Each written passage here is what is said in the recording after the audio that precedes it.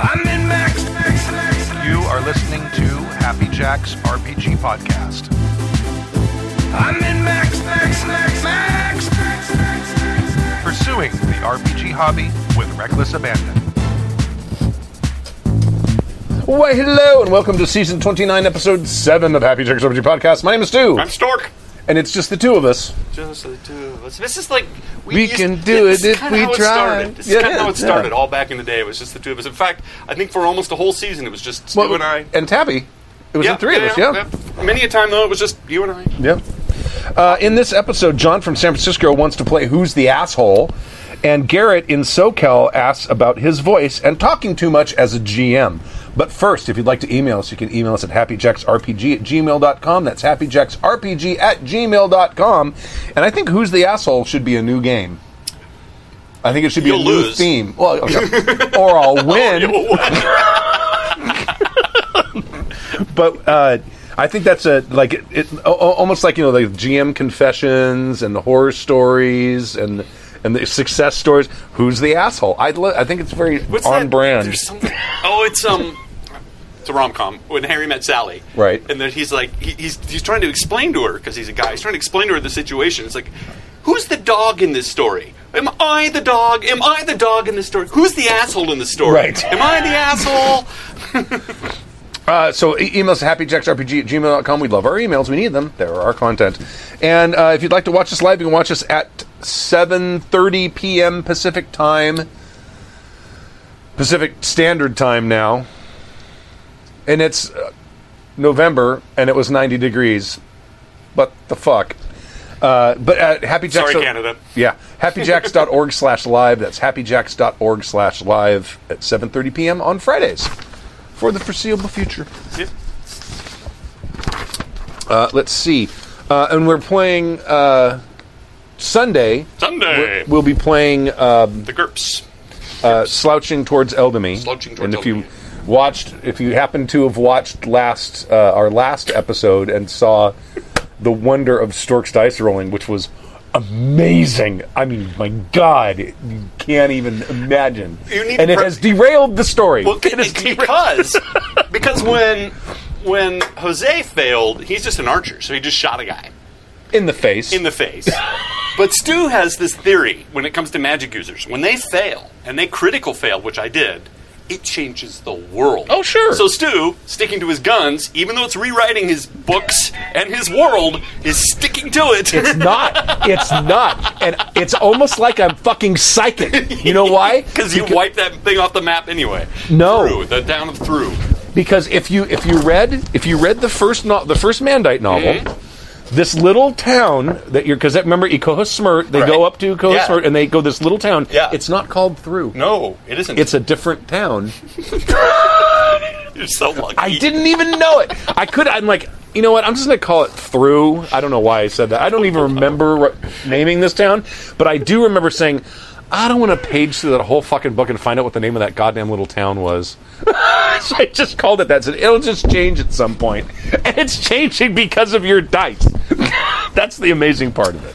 So, which brings me back to the thing. I really laud the fact that you actually have that theory worked out. It's a kind of a cool theory that you could put into any game, which is if a magic user screws up, totally critical screws up. A serious critical failure for magic should change reality in some way. I think that's really cool. I think it should. That was me. Oh, it was you. Okay. It's me. It's the phone telling me that I'm on. Okay. All right.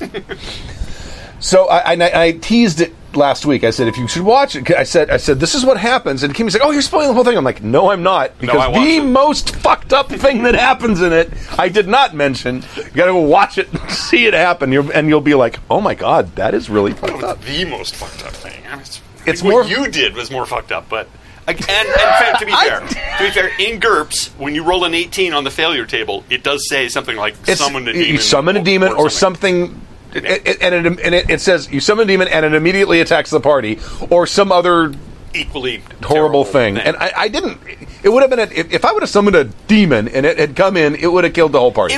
Summoning a demon is a TPK. I don't care how high level you are. really. If you're way up there, you might be able to. But I mean, Headshot for the win. It's GURPS. But I just decided, you know what? I'm just going to make it. It's going to be a big problem.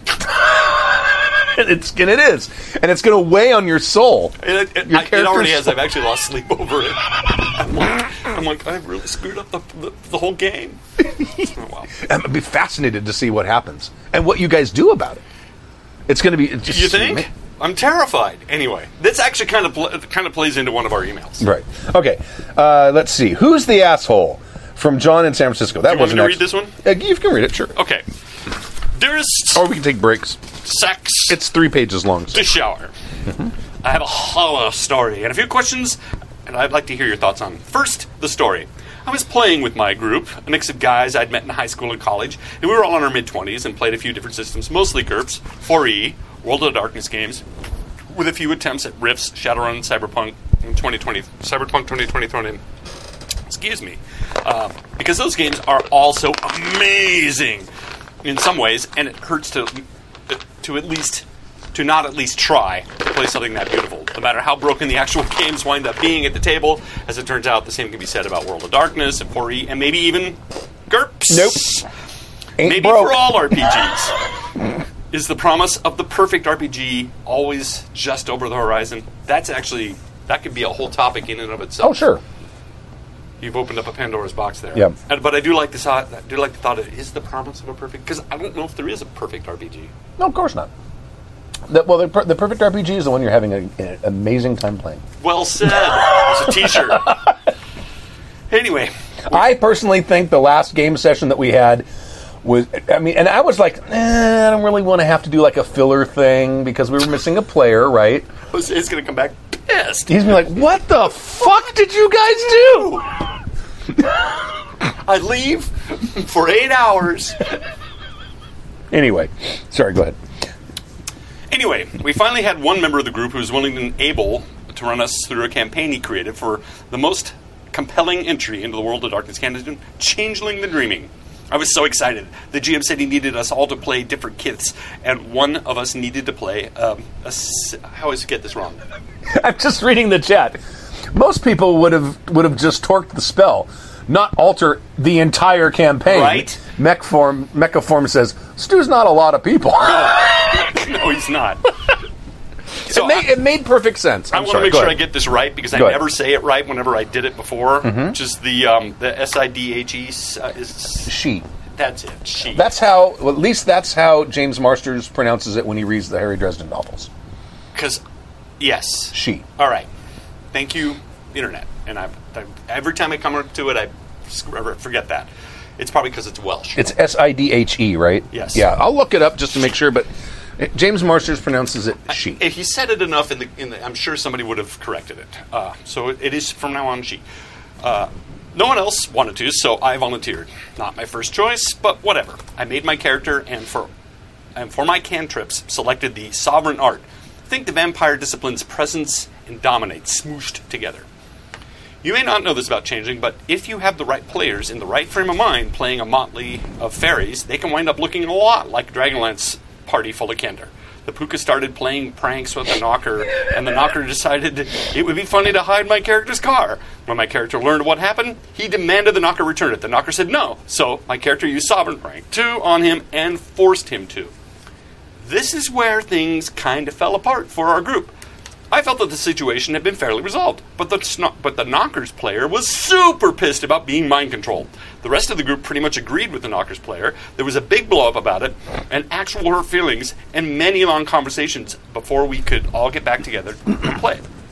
The rest of the group convened separately to plan a way to put my character in his place.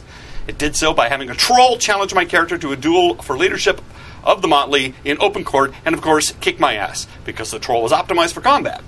Not fun to have the rest of the group single you out for a paddling, but it's only a game, and it was their PCs against my PC, not my friends against me. Right? We wound up writing my character out of the story early, and having me play a different character. And that sort of worked. We were able to finish up the campaign, but the magic of the game was kind of ruined for me, and I think it was for the rest of the group as well. This incident is probably the most discussed incident in my group's history, and yes, most of us still play together over a decade later. And this is something that we have talked about many times. But it's worth rehashing. It's worth although re-exploring. they are talking about at least, in my opinion, of the one exception, I said is except for supernatural cases, you can't, because we use it for when you're trying social roles on another PC. It's like, I'm going to try to convince this PC to do. To go along with this plan rather than that plan, or whatever. But he brings up some very good points. And yes, we have talked about this before, but I think it's also worth sort of unpacking a bit again for new listeners and even just for ourselves. Yeah, we'll get to it. Revisiting this, sometimes you remember things you didn't say last time. Next, the question. There are still a few questions I've noodled over as a result of this story, and I would like to hear your take on them. Partially because you're all amazing gaming genie, but actually because the rest of the group disagrees with me, and I'd kind of like a sanity check. Who's the asshole? The rest of the group feels like I was an asshole. I need a soundboard. Who's the asshole? With Who's a little the fart asshole? at the end? No? Yeah, Maybe? no. Okay. Yeah. Get going Go on ahead. it, but not now. Right. Was I the asshole for using mind control on another PC? They're thinking, if I may attempt to speak for them, is that making decisions for your character is the only thing you can really do in a game. And when someone else takes that away from you, your core activity has been stolen from you. We call it taking Player agency, right. Yeah. I feel that the Knocker's character was being an asshole. The amount of agency he lost wasn't really all that different than the amount he took from me by hiding my character's car. He shouldn't have picked a PvP fight if he didn't want me to respond. My response was proportionate and maybe even restrained. If you take something, I make you give it back, we're square. And if your character can fuck with my character's abilities to do things by stealing gear or incapacitating him in combat, then my character can fuck with your character's ability to do things via mind control. Because that was his build. That's how he attacks. Is mind control a special category of leverage? A core part of our disagreement centered around the question of how mind control should be off limits, even when theft and combat are on the table. In all of the you skipped a. Oh, did I? Mind control be used in a PvP situation. Can be used in a PvP situation. The rest of the group seem to feel that direct mental control should be off limits, even when theft and combat are on the table. In other words, I can take or disable your character's things. I can beat your character into submission physically. I can tie your character up. I can even kill your character, all of which result in limiting your ability to interact as a player. But mind control is in a special category, and no decent person would ever use it against another PC, even when that PC is using other things against him, like theft and physical force. I didn't ask for PvP conflict and would have preferred not to engage in it, but I wasn't able to sit down for it either. The Knocker had ranks in Stealth and used them to mess with my character. My character had ranks in Sovereign and used them right back. Then the Troll used his ranks in Melee to weigh in against my character. C'est la PvP, non? But maybe there's something about mind control that just makes it worse for some reason. Maybe it's really less of an invasion to have another PC kill or incapacitate your character than it is for them to dictate actions for them. How can a group handle the risks of PvP conflict? I think a big part of the fun of an RPG is the bleed, getting to be someone else for a while, getting to feel. So you know what? I got to circle that because I'm not sure that that's actually. I have a point about that. Getting to be someone else for a while, getting to feel what it's like to go all in on life and no real world consequences, getting to feel the exhilaration of your character's victories and the desolation of your character's defeats in the safety of your garage. Sure. Wow. Yeah. Around the table with your friends, which I think is what makes PvP games a little dangerous. I want that bleed, but when I'm playing a PvP game, the bleed can feel like hurt or anger or resentment towards my friends. The incident described above really did strain our real-world relationships, which was incredibly sad. How can I keep the fun of the bleed without causing bad feelings between my actual friends and my actual self? Do I need to avoid PvP games altogether, or are there better ways of handling PvP play? Do World of Darkness games promote player versus player conflict? Yes. Yes, they do. It's built into it. It's built into the fabric. Clans hate each other. It's also in L5R. Yeah. Well, they're at least rivalries, at least. And they're baked into the system where some people absolutely hate each other. Everyone hates the Scorpion, and then in the histories, if every you're following crowd canon, looks down on everyone else. Certain clans have different... Yeah, anyway, Yeah. yes, it's baked in. I've always wondered if some of the problems in the game had their roots in our attempts to play true to our splats, which I guess we were alluding to. Was the Puka instigating problems with his constant pranks? Was the Knocker messing with the Shi because Knockers are supposed to be grumpy and rude? Was the Shi making his face just a little too punchable by playing true to the haughty Shi type? All very good points. Years later... You made your face too punchable. Years I'm later, sorry. reading through... I had no choice. I think that explains most of my high school experience. Years later, reading through some splat descriptions, I realized that all these different disagreements and prejudices spelled out in the outlook sections of each splat. Yeah. This seems to be true for all games in the line, not just Vampire, and not just the obvious ones like Dream Speakers and Virtual Adepts, Red Talons, Slaughters, Knockers, the Shi, all the splats. They build that stuff into some inherent probably points. all of them, I think. I haven't read through... A bunch of them I haven't read, but... All the splats have some inherent points of conflict in which with each other baked into the fluff, and often into the crunch too. Add to that our kind of core game themes of power and arrogance, and the fact that for so many of us gamers, the table is a place for us to finally stand up for ourselves and punch back after a week of taking it on the chin. Right. Yeah, there's some truth to that. And I think you have a recipe for some pretty intense PvP conflict. I think our group avoided bumping up against this for as long as we did because we mostly played Werewolf, the Apocalypse. And in that game, the situation is so dire and the enemy's threat so immediate that a pack can believably put intertribal conflicts and maybe even conflicts with the other changeling breeds aside long enough to fight the worm at the gates. The beauty of the World of Darkness games was the rich setting from the world and the concepts to the art. Sure. It's not reading the rules book, that's for sure. It's not organization. It's not hidden, indexes. It's hidden in artwork. I know. It's like in some comic serif font, and it's in gold, and I'm trying to decipher it like in the middle of like a black background in like 0.4 pica. But I digress. Yeah, on white paper with gold ink. the frickin' Mage book. Jesus.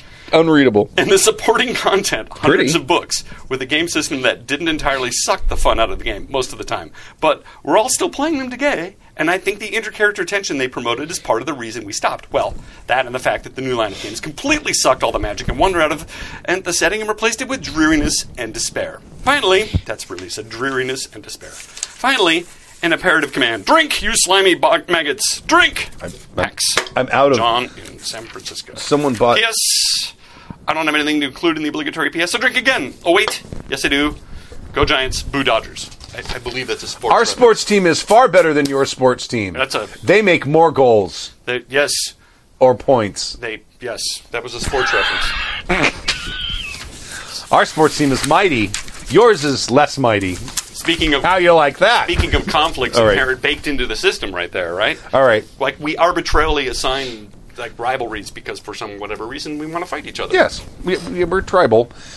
So, when we first started talking about this stuff, this was actually, at least when I was talking about it, this was the exception to the rule, because this initial conversation happened a long time ago, and it had to do with someone using social skills, like, not intimidate, but, the word's not coming to me, like convince or you get fast the gist. talk or something like Yeah. that, to try to get another character to do something, and if you have a lot of points in it, it makes sense. It's like I'm gonna roll fast talk on, but we have the sort of consensus was, but I don't even remember. It's been so long. I don't remember what the consensus was on that. I was of the belief that the players you need to stop the game, and the players need to have a sort of let's say I'm using fast talk or convince or something, some sort of skill that is going to try to get you to be on my side on a particular issue, and my take on that was, at the time, if the player trying to convince the other character gets a very good roll, then you sit down and have a conversation, and it would be something like, because trying to get someone who believes something strongly to change their mind is nearly impossible if the internet has taught us anything. It's nearly impossible in real life. It is. You're never really is. You're never going to go to I don't know. You're not going to talk your way past a guard in front of a military installation. You're not going to convince a Scientologist in a conversation on the street that he's wrong. I mean, Right. how funny is that would be? Is like, what a fool I've been. You were right this Right. whole time. What was I thinking? It's just not going to happen. No. What I would do in that situation is I always think of social skills are ways of applying leverage, and ways of trying to figure out what it's going to take, what sort of pressure it's going to take to get someone to do what you want them to do. Right. And thinking you're going to change their mind is just unrealistic in real life, and it translates especially if it's player character versus player character. And I would say at that point, if I was GMing a game and there was one character trying to convince another, and he got a real good roll, let's say he got a critical success. Okay, I'd go to the other player and say, what would this character have to do, have to promise, have to say to get you to change your mind on this issue? And it may be, I wouldn't. Right. Or it might be, well, if he offered me something... So, yeah, it's a negotiation more than anything now. But it's out of character, Yeah. and it's a meta game conversation. And say, what is there something that he could do? And I'll say, and then because the whole point of a social character is they know people, they know how to read people, they know what people want, and that's how they get them to do things, right? They're using mind control. No. They're trying to convince them, and they're trying to use leverage or pressure to get someone to do what they want. And that may very well be something like, I'm going to promise to do something for them in the future, or I'm going to bribe them, or maybe I'm going to threaten their family, or I mean, if you're going to get real dark, it could be all kinds of things, and they'd say, well, he'd have to threaten me in order to do something like that. Like, and then it would say, okay, so you have now made your roll, and you are now convinced, in order to convince this guy to get this person to do what you want them to do, you're going to have to threaten his children. Are you as a character willing to go to that dark place in this situation, which is already a little tense between your characters? Mm-hmm. You know, and if they are, I would say go ahead and let them do it. Yeah. And if not, if the player says, there really is no way I would ever do this, then I'm just telling me, you know what? There's no way this guy's ever going to do this. And it's like goes against everything he believes, blah, blah, blah, blah, blah.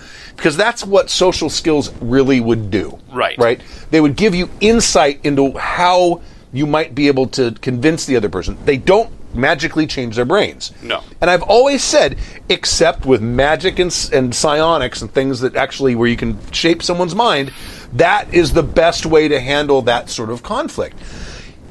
Now he's talking about mind control. Yeah.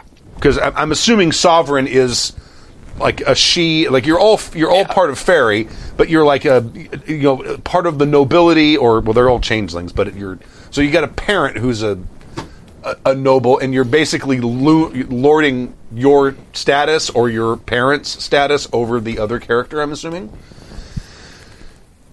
But is it actually a mind control? He called it dominate, and he called it sovereign. But it's enough of a mind control to be mind control. I think you could just call it mind control without getting caught up in the words. Let's just call it. You're dominating and taking over someone's will. Right. So, the nuances and the crunchiness of the words is, in the general sense, you are in fact taking over someone's mind. So I would say in this sort of situation, that is the power this character has. He's built around it. That's what he does. Right. He doesn't attack with a sword. This is how he attacks. Right. And is he robbing player agency? Yes. Yes. The same thing would happen if I had an NPC with mind control that mind controlled another player character. Yes. No one really complains about that. They do. Well, they might. But they shrug it off after sorry guys. If everything's above board and the dice are out on the table and it's like, oh yeah, you got me. I mean, most people, reasonable people would say that and play along with it and try to figure out how to make that fun. In this kind of a situation, I personally think you would have done very well to have a very specific, you probably should in the future if you guys ever play together again, have a very serious Session Zero conversation about, 'cause especially when you're playing World of Darkness games. World of Darkness games, you're absolutely right. Player versus player conflict is, well, PC versus PC conflict is built into these games. As much as I like World of Darkness, I've never been a fan of PC versus PC conflict anyway. Right. And I always find myself getting attacked or attacking other people in these games, and it makes me uncomfortable. It's stressful to me. It is, especially if you are someone who really kind of takes on their character as a persona. It's not easy to divide that and not take it personally on a certain level. I don't even like playing video games with PvP. Right. Get my ass handed to me by some 13-year-old. Fuck Right. that. It's like, I had a bad enough day. I don't need that on top of it. He dances on top of your body. Teabags me. Yeah, Right. It's like I was just like he brings it up in the email. I just spend all day getting yelled at by a guy. I don't need a 14-year-old to humiliate me online too, and I'm just trying to have fun. Right, exactly, right. So, I mean, I personally think that in this situation, there should have been a conversation ahead of time. Now, obviously, that didn't. Or right then and there. Because this is the kind of thing where you don't necessarily see the ramifications until it happens to you once. But right then and there, the GM should have said, all right, we need to talk about this. Are you okay with him telling you about this? And if not, why not? And then you discuss all of this stuff ahead of time. It's like, because a discussion needs to be had. Right. But I don't know. I don't think he's the asshole. Because other players were already starting to do things against each other. I have strong opinions about this, too. So, I agree with you. I don't think he's necessarily the asshole. The fact that they all then had a secret meeting to figure out how to get revenge on him, and the GM was part of it. Oh, I've been in a game. I GM'd a game where that happened. I GM'd a game where that happened. It happened to me a long time ago when I was college. a kid. We ended up killing another person's character because he was an assassin and he was stealing shit from us. So we killed him. Right. And the kid was all pouty and mad and went off and made a Max character to come Of back. course, we did the same thing. Because he was a 14-year-old boy, and we were all like, but your character was stealing from us and was trying to kill us. Well, I mean, I'm an assassin. It's like, so we killed you. I was just doing what my character did. And we just did what our characters would do. So, and that does tie in with what he's saying. I want to backtrack a couple of things. You brought up some interesting points. First of all, social skills. This is something that always amazes me, and I need to remember that the con in con man stands for confidence. Yes. They gain your confidence. Mm-hmm. And a con man is ostensibly an expert at social skills. Right. Reading micro-emotional cues, listening to the tone of your voice. Being very likable. Or at least personable. Knowing, and then figuring out what it is you like and then saying, oh, I love that too. All of that stuff to gain your confidence. And in some ways, I think that in order to play that kind of thing where you're making a social check, it almost needs to be a meta. You need to zoom out and go, all right, he succeeded in his role. He's making some really good points. Right. And some of his points make a lot of sense. I mean, how are you going to take it? And take it away from the role-playing one for just a moment. You just zoom out and you see the big picture and they're talking. If you keep it in the role-playing, that may exacerbate the sort of feeling that it's a personal attack. Oh, totally. And, this happens a lot. There's some arrogance and pride that gets involved in role-playing. I mean, I've known people that would rather die than get taken to jail. Like, and it's like, no, I have a prison escape planned. It's going to be great. You can't club me over the head and take me to jail. You can't take my sword. You can't take my sword. And it's the same thing. They got. I'm going to kill myself so that you don't kidnap me. You're like, really? But it's going to be a jailbreak. Jailbreaks are fun. No, you're taking away my player agency. You kidnap me and you put me in a jail cell. I'm going to kill myself. I'm like, okay, all right, whoa, stop. We'll do something else. I mean, there's this whole like sacrosanct player agency thing. Player agency gets taken away every time there's combat. That's exactly right, and that's what he says. That's what he was bringing up in here. So I wanted to point out the fact that he's also using the word bleed, and I reserve that for when bad events or events in your game affect you emotionally in the real world. Right. And I'll bring it to acting, and I know you guys get tired of me talking about actors all the time, but I know that I was watching an interview with an actress from, there's a musical called Waitress, and it's a very emotional musical, and she was talking about how she could only do about 9 months because the emotional toll it was taking on her was too much, because even though they know it's a story, your body doesn't know. So when you work yourself up into a situation where you could cry or you're screaming, 7 shows a day or twice on weekends, oh yeah, your body doesn't know. And so even there's a PvP conflict, you start to get stressed. You start Well, to you're consider- doing all kinds of things to your psyche when you're trying to make yourself cry.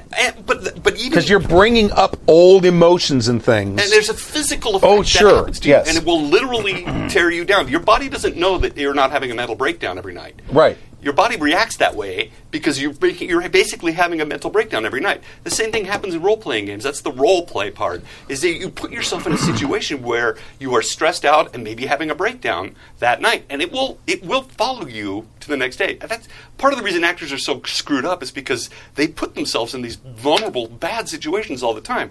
They'll show up on set and kiss a complete stranger, and then it's hard not to feel something, and they have to have this disconnect, so it makes them kind of fucked up. Oh, in sure, that head. yeah. It's really hard to disconnect yourself. And when you're role-playing, whether you're a fabulous actor or not, there's some stuff that bleeds into your real world. You leave the table, whether you felt excited or you were anxious through the whole time, like, oh my God, I thought we were going to die, and you come out of the table. Just imagine how many times you've walked away from a table after a really fun game and you talk about and obsess over the really funny thing, like My fail. Your roles. I've been talking about that for days. Thank God it was a fun thing and it wasn't a horrible fight. Right. Because if it was something like that, I'd be talking about that for days, right? And obsessing over it. And that's not healthy. The bleed to me is the emotional baggage that bleeds into the real world from the game. We had a game that you guys were playing a couple of years ago, the Monster Hearts game. Right. Oh, And that exploded. It had to stop because of what was happening in the game started to bleed off into people's real lives and real relationships. And we know that about Monster Hearts. In fact, this is not an unknown story. Anybody that reads reviews about Monster Hearts, people are like, you got to be careful with this game. I'm not. I have thoughts on that. I know you do, but my point is that there was actual bleed that happened, and it happens to a certain degree, I think, in all role-playing games. So I reserve bleed for a bad effect when it bleeds into your real world, not just stress release or having a fun time. I'll be playing a video game and get my adrenaline goes up and have a great time, but it doesn't bleed into my psyche. I might think about it. I might think about what I did wrong. I might think about how cool that mission was, but it doesn't necessarily follow me around emotionally. There's no emotional baggage that, unless I get clobbered by a 13-year-old boy. Right. Repeatedly. That fucker. Fuckers. But I'm gonna tell your dad. To me, that's bleed. When you're carrying around the emotional baggage after a role playing session or sessions, and I've had it happening in some of our games too, where you have to remember this person in our game isn't mad at me. This is just our characters interacting. Sure, but it's hard not to take some of that away, and you need to walk away. Well worth it to take a moment and check in if you are in one of those very intensive scenes where you are in conflict with another PC. Absolutely. It doesn't have to be a fight, but it could just be a strong disagreement between your two characters. Yeah. And that kind of stuff is what drama is made of. I mean, that makes for a good compelling story. But it's perfectly all right and I would say in many cases necessary to stop and break character and say, I love you, right? We're cool, right? We're cool, right? Or even after the game, like, wow, that was intense. It went places I didn't know it was going to go. Can we just talk about this? Right. And actors do this all the time, too. They'll go out, hug it out after stage or whatever, because you need to have that conversation afterwards to decompress. A lot of times they just go home and drink. They're like, because of... There is an emotional toll. Your body we're still built like primates. Oh, absolutely. And fear of a lion attacking us, even though we're in a modern city, is a constant thing. And our body doesn't know the difference between imagined emotions and real emotions. It still reacts that way. Right. And you end up carrying around emotional baggage from a combat you have that didn't go right from a game for months or weeks or, as it sounds like to this, years. But it can be really hard. You have to be careful. So what is your verdict? Asshole? He's not the asshole. I don't think he's the asshole. And you brought up some really, really, really good points. Like, why is it any different when you take out your sword and kill me than it is for me using my skill set to attack you? Now, I was in a game where we had mind control, and I got mind controlled, and I actually was like poking her for it. I kept doing things, and finally she mind controlled me, but I leaned into it because I knew what was going to happen, and I knew that's because that's what she was a Toreador, and that's what Tories do. They Right. mind control. And you're playing vampire, you don't go, I can't believe she mind controlled me. It's like, well, she can't turn into a bat and kill you. She's not a combat monkey. Bat! They mind control, right? So you have to know that going in. And actually, I thought I had a lot of fun with it. But I leaned into it, and I knew what I was in for. And I think that's because we've had discussions, and I'm a smart enough player to know that if you're going to get in an argument with a vampire built for mind control, they're probably going to control your mind. Right. Duh. Hard to win arguments against vampires that have either presence or awe. Dominate. Or dominate, or, yeah. and But here's the trick. If you are somebody that has that skill set and you mind control to dominate somebody, you got to be careful with that. Because you are basically taking away your player character, the other person's. it's a PV. It is a PC versus PC attack. It is, but there is at that point you're now playing two characters, and the other guy sits back and goes, "What are you going to do? You going to make me walk off the cliff? What?" And it can be, it's very. What's the word I'm looking for? It makes you very vulnerable. That's not quite the word. Pissed off. Yes, Good. yes, but there's a helplessness. Oh, sure. And I think that falls down to a real base reptile instinct where we're like, I don't want to be helpless. Especially if you were getting amped up because you were in a conflict with this Right. other character about what we're going to be doing, and you guys are getting your ire up, and then all of a sudden, the rug's pulled out from under you. It could, and I think, but I don't think he was the asshole for doing it. No. I mean, I don't think now. You can say that you took away the character's agency, but there's ways to play mind control so that it doesn't necessarily have to look like that. So it doesn't have to feel like And that. you weren't mind controlling him for the entire game. It's not like your character's now give me your character sheet and play two characters, you make up a new character. That wasn't No. that. No. It was just for a brief moment, he attacked using the attack you had. Now, I also think it's dickish that they all plotted to take you down for this. And I give you huge points for leaning into it, going, clearly they're pissed. Right. All right. You have to. It's like I didn't want to take a paddling, but I did it. Retiring the character at that point, probably not a bad idea. Probably not. I mean, I got Captain Oppenheimer or whatever his name was. I got into we had this brilliant shouting match, and adrenaline was definitely being pumped. Yep. And then at the end of it, like the whole thing kind of, and my character like storms out of the place or whatever, and we're sitting there and we're like, God, that was awesome. And then we're like, but these characters will never be on the same super team. See, and it's cool that you had that, because there's a lot of people that adrenaline's going in, and they need to focus it somewhere, Right. and now it becomes real. Right, and I'm like, you know what? My character at this point, he probably would go out and just become his own lone Right. vigilante, and here he might make a good villain someday. Depending on how much people have been drinking, sometimes that part of their brain doesn't engage, Sure. and it becomes personal. Right. It's hard to keep it's hard to keep that world separate. It Right. really is at times. And you hear actors talking about that all the time too. It's like a lot of them take a lot of time to keep those two worlds separate, and you think they're just being stupid when they talk about their character in the third person. But that's part of what they have to do to stay sane. I bet. It's a whole thing. And I mean, everybody does it to a certain extent. We all play various roles and such throughout world, and sometimes we're fooling ourselves into certain things, but and especially when you're role playing and it's imaginary, it's hard sometimes for those emotions and for that situation to not affect you. Have I said that enough? Yes. Have I beaten that horse to death? Yeah. But I think strongly, the asshole is all of you. You are all assholes because you probably, well, not assholes, but you've learned a valuable lesson. You probably should have a session zero conversation if you're playing a game, especially a game that has PC versus PC conflict built into it. Do you think that You should say, where is the line going to be that we're not going to cross? And do you think that then that mind control is a special category No. all above itself? No, if someone beat up another character to unconsciousness, I don't see how that would be different in any way.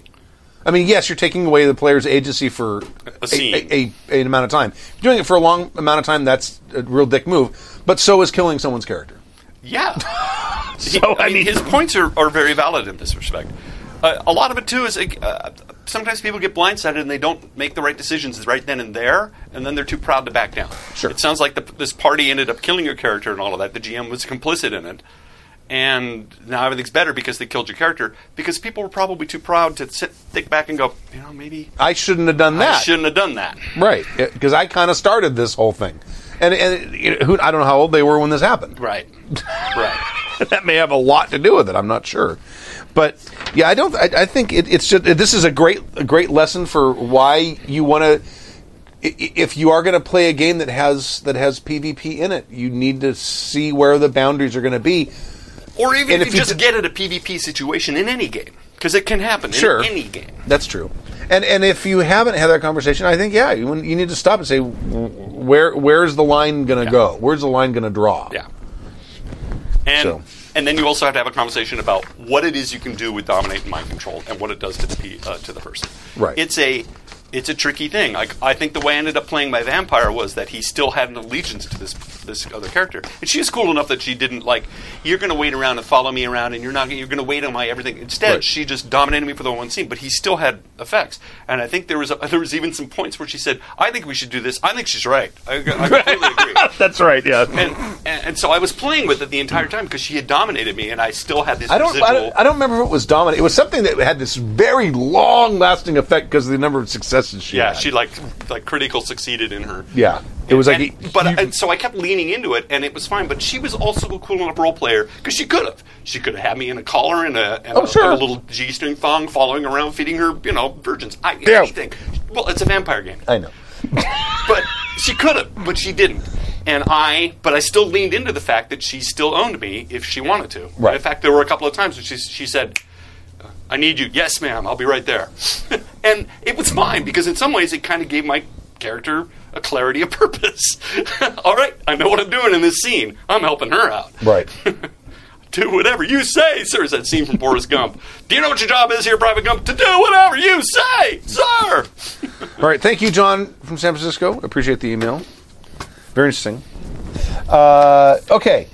Hello, Happy Jackers. In pre-COVID times, when I would run RPGs in person for 4-hour sessions, my throat would often start getting raw at the end of the game session. A couple of times, my voice would even get a little hoarse later in the day after the game was over and the players had left. This has been less of a problem for me more recently when running shorter sessions online. However, since I hope to get back to running longer in-person games sometime in the future, pandemics and family responsibilities permitting, I think it's a good idea for me to seek advice on this topic ahead of time. Now, I know what your first thoughts are going to be, and he was absolutely right when I pre-read this email. This GM should stop talking so much and let the players talk more. It's exactly what I thought when I read this. He says right here, I've been a listener to the podcast for a long while now. So he knew. You are surely thinking, by the you way, know us too well. Mechaform, I like it's a win-winny situation. But hold on. Way to pony up with the puns. Now you're beating a dead horse. It's blue. It's already right there. I know. That's part of my second question. So he's going to ask about that. Please try not to get too far ahead of me while you discuss my first question. I know many of your fine podcast hosts are also performers of one sort or another, so I figure you're a good group of folks to ask this question of. What general tips, tricks, techniques, and therapies do you recommend for helping GMs preserve our voices? And then we'll talk about that now and go on to the second question. First off, something that no one, actors probably do it. And singers, warm up. Because your voice needs to... It's a muscle. It needs to get accustomed to being used, especially if you're, playing a game where you're going to be talking a lot, not too much, hopefully, over the course of 4 hours. You need to be able to you need to get your voice in a place where it can do that. It doesn't have to be arpeggios, but you wouldn't go run a marathon. You wouldn't just step out of your car and then go run a marathon. You stretch and you work. Well, the first time muscles. Yeah, if you've ever run from something or for any reason, you learn very quickly that if you don't stretch, you're going to fuck yourself. Mm-hmm. So, because I haven't lately, but I used to run 3-4 times a week for miles. Yeah, you actually did really well. You were up to 8 or 9 miles a day. No. Wasn't that you? 3. That's still good. That's like, but running like almost the whole time. That's good. Yeah. You should be proud. That's And- really good. But the amount, 15, 20 minutes worth of stretching beforehand, because if I don't, I'll pull one of the muscles in my calf, and then I'll be limping for 3 weeks. I won't be able to run at all. So, and people don't think about the singers do, but this is a muscle, but it's also more than that. It's all of this too. To be a singer and to even speak correctly, you're engaging all of these muscles through here. And singers need to warm up. People who are voiceover actors need to warm up. You hear actors backstage going, all the time. And we're not saying you have to do that, but just be aware of the fact that, and we don't think of it as a muscle because we use it all the time. But all of this takes muscle control to it does. To inflect. And when you're GMing a game for 4 hours, even if you shouldn't be talking as much as you are, you can get hoarse after a while. And especially if you're you're trying to paint the scene. Like the other day, you spent a good 5 minutes laying out what it smelled like, what it looked like, what the weather was like. Right. And then you're answering questions. If you have a pesky player like I do that had a litany of questions, you end up having to talk a long time on it. Right. And then there's character voices on top of that. Oh yeah, and some of those character voices legitimately bad for your voice. Yeah. So warming up is important. The other thing I was thinking was you might actually take or go to and learn a little bit about voice control and voice singing. You Right. get even one class. Learn how to support, how to project. That way you don't have to talk as loudly. The other thing, and I don't remember. I took a speech class in I was gonna college, and I seem to recall there was a thing about the physicality of how you talk and where you're talking in your vocal register. And if you talk lower in your vocal register, it's actually harder on your voice than if you speak in a higher register that you normally might not. Because I can talk way down here, and I can talk way down here for about 5 minutes, and then I'm done, and my voice is shot. Right. Or I can talk up here, which is a little higher than I normally talk, and I'm projecting more, and I can probably talk a whole lot longer before my voice starts getting tired. There's a whole physicality. There's a bunch of physics involved with that. I've been watching a bunch of shows on voice teachers and stuff talking, and yes, and there's reasons for all of that. The reasons aren't important, I don't know what but they there are. are reasons. Right. So you might, if you are speaking with a low gravelly voice, like if you're like a character or you're trying to set a tone, maybe don't do that. Maybe try to keep your voice in a higher register, so it'll not like this, but just speak slightly and speak up, as they say. And the other thing is, if you are getting, is that me or is it you? It's me. Oh, if you are getting hoarse quickly, you might have nodes or something too. You might want to ask next time you have a physical, ask your doctor about it, because nodes are a thing. I don't know. I know vocalists who've gotten them. Yes. We know a few people who've gotten them. Yes. And they're no fun. And if you have that, that's tough. That's something. And I think vocal rest is. I don't know. No, it's still a thing. Yeah. No, it's still totally a thing. And if you don't speak a lot during the day, if you're in an office or whatever and you're on the phone for short spurts of time, you can spend a lot of time not talking. Because I find myself talking a lot all day long. My job is a whole series of negotiations. How we're going to do this, how we're going to do that, you get on that, we do this, what if I try this, what if we do that, let me go get this. So there's a lot of talking, and I come home and my voice is very strong. But if you find yourself not talking like I've done today, if you're my like voice is kind of weak and cracky. a software engineer, Yeah. where you're sitting sitting in front of a computer typing silently for hours at a time, Exactly. Now, I would definitely warm up. I then. haven't done much talking today, and I can hear it in my voice. In fact, it's Right. just now beginning to warm up. It's starting to drop in its lower register and all of that. But when I first got here, I was right here on my break the Right. entire time. It sounded like Zoink Scoob. What are we going to do? These are the things. These are actual physical things that happen to us, and it's just to pretend like only singers have to deal with it, and only public speakers have to deal with it, only actors have to deal with it. No, this is just part of the human condition. We have a voice. Drink tea with a little bit of honey and lemon in it. Warm up. Yeah. Or throat coat. Yeah, Throat throat coat. coat is If it hurts, throat coat is amazing. That's a type of tea. It's got slippery elements. You mainline cough drops. Cough drops, Always yeah. have them. Even when he was GMing the other day, he kept popping cough drops. Yeah. And if you find that this is a problem, have a little jar of cough drops next to you. I've got the entire time. at fair. I have Yes, you do. I have an entire pouch that's dedicated. It has a tuner. Yep. and cough drops. And cough drops. And about 60 of them. Yep. And I will reach in before every show. I know. Before every show starts, I'll get my beer, nice big thing of beer, one cough drop, and that cough drop will last me for the whole show. He'll even sometimes do it in the middle of the show, because I saw you do it once I have, or twice. yeah. And I'll I'll spit them out right before a solo. Yes, I will spit them out before so, or I'll tuck it in my cheek, See? depending on what kind of consonants I need to make. Here's a trick. As long as there's not a lot of S's. Here's a trick I heard from a musical theater actress. She played Elphaba. She's the longest running Elphaba. All that being that she knows from keeping her voice, like having to do 7 shows a I week. bet, yeah. She chews gum. Mm-hmm. And when she has to sing, she just puts it on the side of her cheek. But she chews gum on stage the entire time. To produce saliva, to keep everything. So you don't even need to bring some gum with you and just chew it. You would be surprised at how it loosens everything up. There you go. There's a couple of tricks. There. As for the second question, the idea of the GM that should talk less and encourage the players to talk more seems like a good solution for saving the GM's voice on the surface, but that's only an idea, and it doesn't necessarily help with the execution. Well, sure, if you've got a passive table where you've got quiet players, I've been at that table, and that's tough. I think the real question here is, how can the GM quickly, concisely, and effectively convey the appropriate amount of information about the game-setting atmosphere and plot hooks to the players so they can make meaningful decisions about what their characters are going to do? My philosophy on that is turn it into a dialogue, because nothing as a player is more overwhelming and sometimes boring than getting a massive data dump of information. It's like when you're setting a scene, sometimes less is more, because you got to remember when you're a player, you're imagining or envisioning what's going on, and your own brain is going to fill in the details. And if they're different than the details that other people are imagining, that doesn't necessarily matter, unless it matters, which is when the players can ask questions. So is it raining? Yes.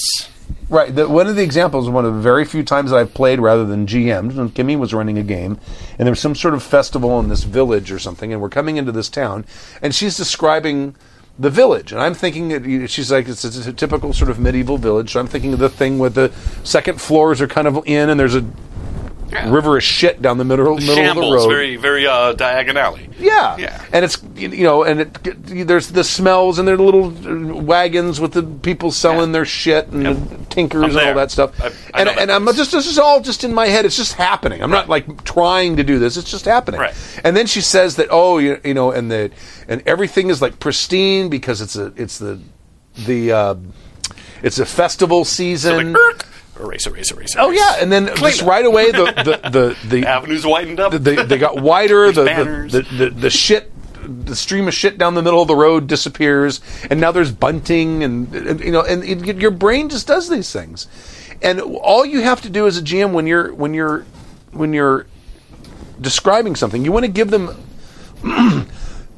You don't need to describe the whole thing. You need to give them like little bits of details. And like we've talked about this before about don't forget senses besides sight.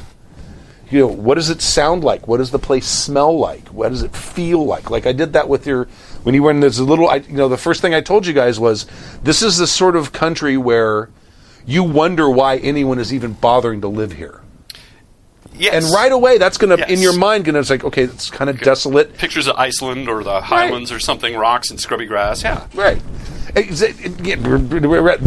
little tufts of grass fighting their way to survive. Sort of a moonscape, Right. And then, and as the players start asking more questions about it, then you can start filling in more of the details. But I don't think, maybe, I don't know if you are, but, I mean, there is a tendency to, like, here's all of the information you need to know about this place. Let that happen. That can be a conversation. There's a style choice, though, too, because, like Dave Kazay is a very interactive GM. Yes. And talks and dances and stuff. And, yes, he still answers questions, but, I mean, he lays out a whole scene. Sure. From the beginning. And I don't really have a problem with that. What I do have a problem with is a big data dump. That's another thing. It's like, am I supposed to remember all these names? Am I supposed to remember like what the castle looked like? Am I supposed to remember what the crests were? And I mean, for me at least, I don't know about other GMs, but for me, I think I'm doing a better job setting a scene when the players are sitting there watching and listening to what I'm saying rather than taking notes. If they're taking notes, then I'm worried. It's like, this is data dump. I'm giving them a data dump. I don't want to do. And they're not paying attention. Right, and they're not in. They're out of the scene. It's not putting them into that world. So, because you could do things in a short. Like I'll just make this up. So you walk into town. The horse's hooves make sparks on the cobbled streets. Right. As you walk in, you can smell some wares and turkey legs being cooked, and you got the smell of cooked wares. You hear there's some children that run by screaming. As you work your way into the main square, all the hawkers and the sound goes up, and you smell the mixture of smoke and cooked meats. It's amazing. Right. Done. Yeah. Are you there? Absolutely. and if like suddenly something happens. And let's some bandits appear out of nowhere and they're standing in the middle of the road blocking your way and they draw their weapons. You don't need to give the tactical situation prior to that happening. In fact, it's probably better not to, because that sort of spoils the surprise that there's going to be a fight here. Foreshadowing, yeah. It's like, here, let me bring out this map with these barrels and things. Why are you doing that? Oh, no reason. And there's this, really? and it's this far away from here, and this is over here, and it's like, oh, that sounds like it might be good cover. I wonder what's going to happen in the next 5 minutes. Why would you tell us like where the barrels are? And at that point, then you can get into a little more detail and say, oh, okay, there's this. What kind of cover is around? And then you can start to describe that stuff to the players if you need to do that. So, for the purposes of this question, let's assume that you're setting. That the setting you're playing isn't one the players are intimately familiar with. I should probably read this before we start answering. And neither is it your standard medieval fantasy. As the GM, you want to convey plot essential information to the players, as well as provide details that set the tone and atmosphere of the game. The voice NPCs sometimes without waiting for players to decide to go talk to the NPCs. Players don't always notice the little glowing exclamation mark above the character's head in tabletop RPGs. In mystery and role-playing heavy scenarios, the GM has to describe clues and details about NPCs that give the players a good idea of who they are interacting with. Plus, many players are going to need reminding of the rules. I don't think that really changes any of that. Let me keep... no, it doesn't. It's just he's just basically reiterating what we kind of said. Sure, you can write up short setting summaries and in-game news articles for the players to read before the game session, but at best, only half of your players are going to read those write-ups beforehand. Yes, which is very realistic. And for those that do, you can't expect them to remember more than half of what they read, or what was important in that. Oh yeah, exactly. Like, how many times do you read a book? How many times did you read a book in college? And they test you on it. You're like, "Fuck, is this even from the book? I don't know." I think the best way for the game master to get information across to the players remains by speaking during the game. Or am I wrong about that? No, you're not. But I don't think you need to give them all the information all at once. And I would be willing to bet there's information you're giving them that they never needed. Some of that's okay, but yes, it is it's setting stuff. But I mean, if you're describing things to the point where your voice is you're losing your voice by the end of the session, then that's something else. But I don't think he's talking too much. I really don't. I don't know. I think he's just talking more than he's used to. He seems to be defending about the fact that like I said, assume that he was talking too much. When you're playing in a 4 or 5 hour game, that tells me GM, he's talking too much. You do a lot of talking. I mean, in a 4 or 5 hour game, you do a lot more talking than a lot of people would all day. Oh, absolutely. That's my point. But I think a lot of descriptions can end up being question and answer. Yeah. And a conversation. It doesn't need to. You don't need to completely and totally set the scene in minute detail. No. You can kind of give an overall feel for the thing, and then as the players are more interested in certain things, then you can say, oh well, you notice this about this guy, or but even whatever. Conversations can be taxing on your voice. Sure. I mean, after you go to a party or a club or whatever, at the end of the oh yeah. I don't want to put too many qualifiers on this question, but in case it helps, let me offer an example of a campaign setting. Imagine a gothic historical fantasy setting where the heroes hunt monsters in a made-up European country in the 17th century. Something like a mashup of Castlevania, Solomon Kane, and Ravenloft. Every detail about the setting doesn't have to be transmitted to the players all at once, but it still makes for a game where tone, atmosphere, and the question of what does my character know about this thing are key to the experience. What do you think are some of the best practices for verbally feeding that information to the players without the GM eating up all the game time by constantly yapping? I just played in a Castlevania Ravenloft game with Christopher Gaunt.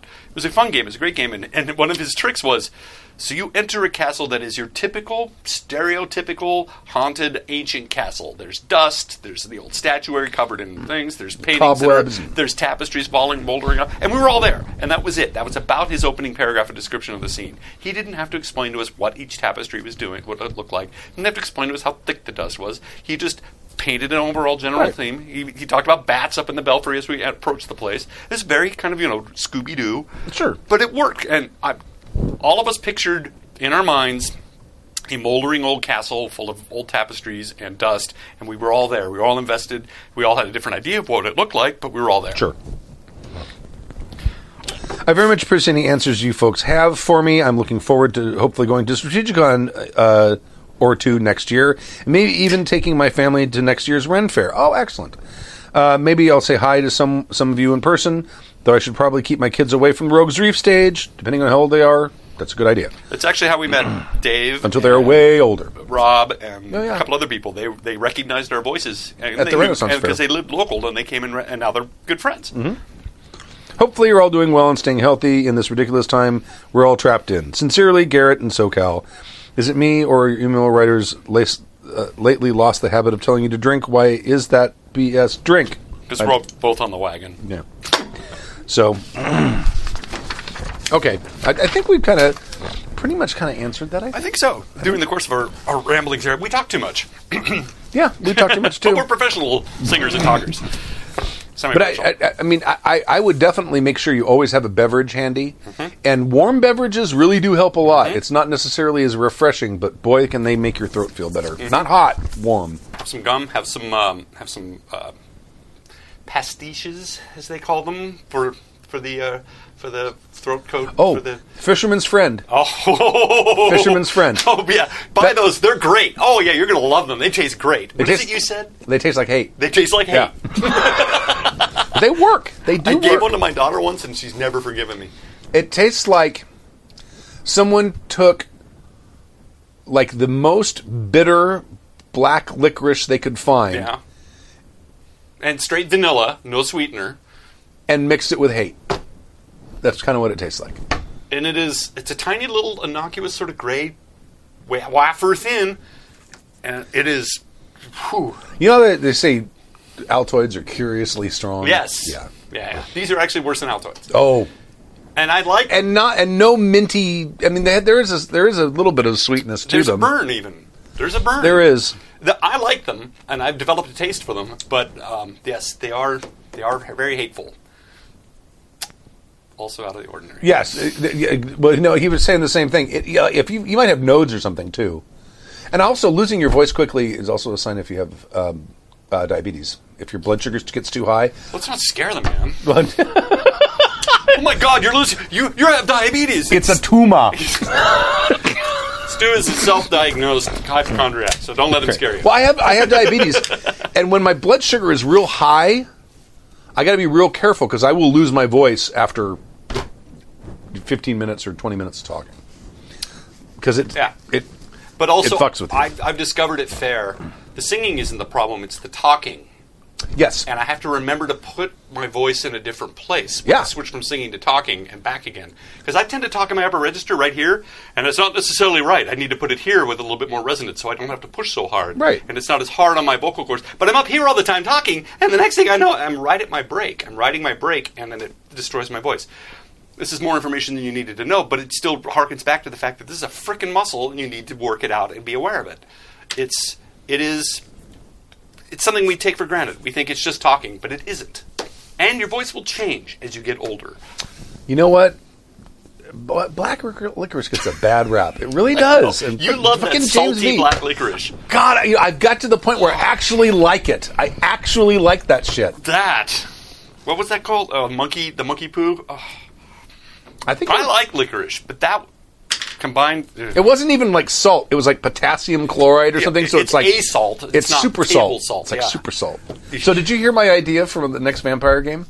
No. What We Do in Shadows, L.A. Okay. But it'll be based in Glittering Night. But and I'm going to make a glossary. Have you been watching? No, it's something I need to catch up on. I'm taking the month off right now because I have one show ended and I have an opportunity for another show in December, and I'm like, I'm just taking the month off, so I've been watching a lot of things. I finally caught up on, like, I watched Deadpool. Okay. I watched the Hunter show. Anyway, I will put it on the list because I do need to catch up. Fuck, it's funny. Fuck, it's funny. But In fact, I'll do that tomorrow. I guess the main vampire, Nandor. Yeah.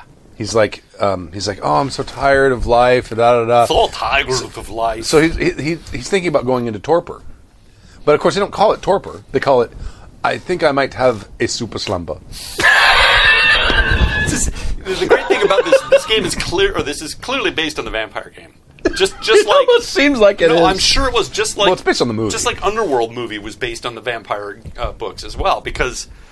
I mean, it's like, the vampires have a war against the werewolves? Where have I heard that before? Oh, wait, there's certain vampires that... I don't know. Timeline-wise, I don't know if that works. It does. All right. Are we doing world building still? No. Okay. No, and we're at an hour. All right. Music.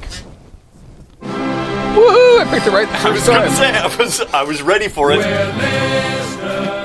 Thank you for joining us for Season 29, Episode 7 of Happy Jacks Review Podcast. My name is Stu. Stork. And we'll see you next week at 7:30 p.m. Pacific Time right here, happyjacks.org/live. And don't forget, on Sunday, 4 p.m. Pacific Standard Time. There's actually a game every Sunday. It's just that the GURPS game alternate. But this Sunday, it's GURPS. Yep. And thank you very much, and we'll see you next time. Bye. Bye-bye.